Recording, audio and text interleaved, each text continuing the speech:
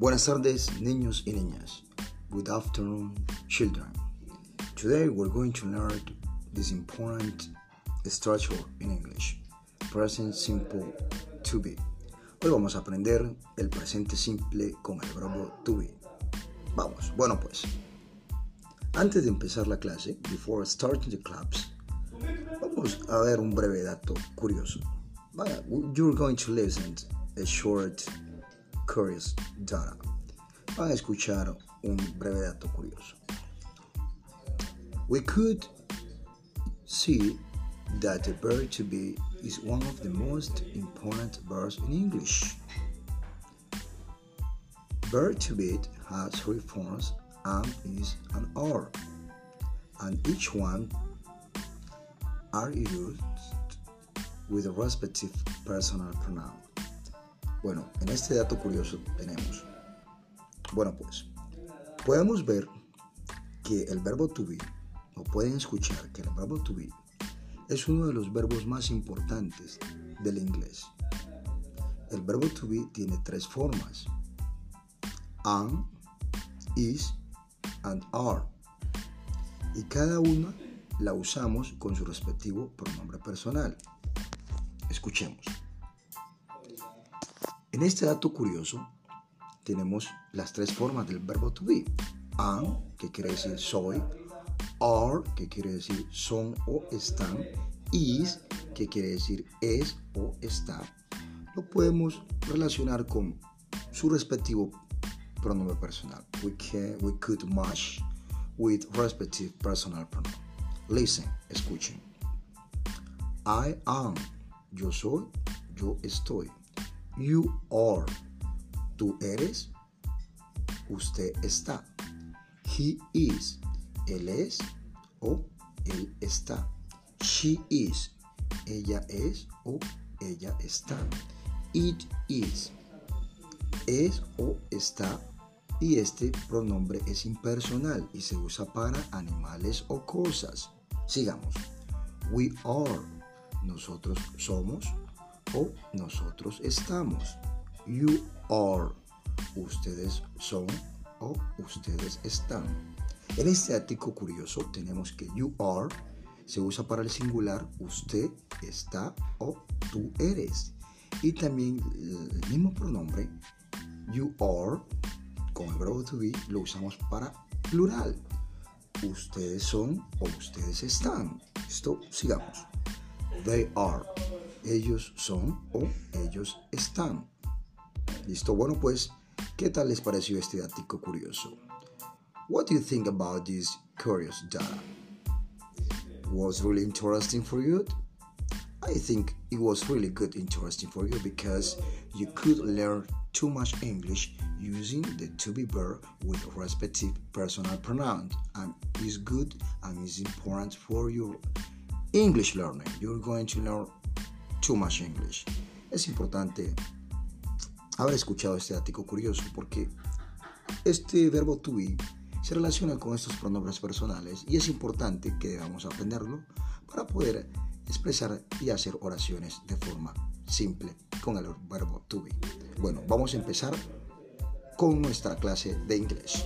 Ya miramos el dato curioso y seguimos. Entonces, bueno pues, now we start the class. Okay, ready to go. We use the verb to be to describe characteristics to people, animals, and or things. Usamos el verbo to be para describir características de las personas, animales o cosas. Ejemplo, tenemos I am happy. I am happy. Yo estoy feliz. He is hungry. He is hungry. Él tiene hambre. She is a nurse. She is a nurse. Ella es una enfermera. The table is big. La mesa es grande. The animal is small. In this case, the dog is small. The dog is small. El perro es pequeño. Vamos a ver una parte en negativo. que las anteriores eran afirmativas. They aren't noisy.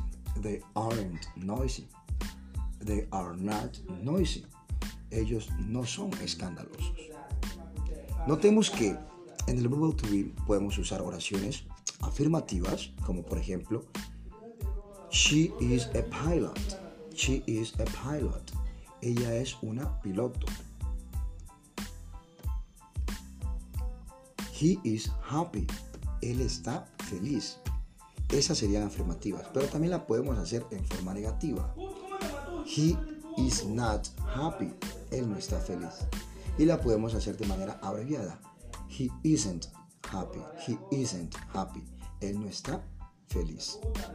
O podemos decir, we aren't late. We aren't late. No llegamos tarde. We are not late. No llegamos tarde. Esta es una expresión de to be late, quiere decir llegar tarde. Entonces, we aren't late. No llegamos tarde. We're late. Llegamos tarde. We are late. Llegamos tarde. She is rich. She is rich. Ella es rica, millonaria. She is not rich. Ella no es rica, ella no es millonaria. O she isn't rich, que sería el abreviado. Bueno, para hacer preguntas es el cambio del verbo to be. En este caso decimos, are you happy? Are you happy? ¿Está usted feliz? Yes, I am happy. Yes, I am happy. Sí, yo estoy feliz. Y para responder negativamente, no, I am not happy. O no, I am not happy. Bueno, pues, ¿qué tal les pareció esta información? Very good, very important to practice your English. This is funny for practicing English, okay? I'm going to show you this image in the WhatsApp group. Les voy a compartir esta imagen en el grupo de WhatsApp. ¿Listo? Para que ustedes la puedan ver brevemente, aparece por ejemplo aquí singular, dice el título to be simple present tense, quiere decir tiempo verbal presente simple. Tenemos affirmative, afirmativo, negative. Ya cuando la vean en el WhatsApp se darán cuenta de todo este detalle. Tenemos singular, I am happy, yo estoy feliz. You are at school, usted está en el colegio. He is hungry, él tiene hambre. She's a nurse, ella es una enfermera. It is big, es grande. Para el negativo sería I'm not sad, no estoy triste. You aren't at home, no está en casa. He isn't thirsty, él no tiene sed. Notemos las contracciones, excuse me, isn't, is not. ¿Listo? Y acá sería en la negativa, también plural y singular. Por ejemplo, plural, tenemos afirmativa, we are early, llegamos temprano, o you are a student, son ustedes estudiantes. You aren't teachers, ustedes no son profesores. Because I am the teacher, porque yo soy el profesor. You are the students, I am the teacher. You are the students, ustedes son los estudiantes, I am the teacher, yo soy el profesor. ¿Listo? Bueno, pues les dejo la información para que practiquen. ¿Listo? Eso ha sido todo por hoy y les estaré compartiendo más información en el grupo de WhatsApp y la imagen que les acabo de leer. See you next time. Bye bye. Take care. Nos vemos la próxima vez. Estén bien. Hasta luego.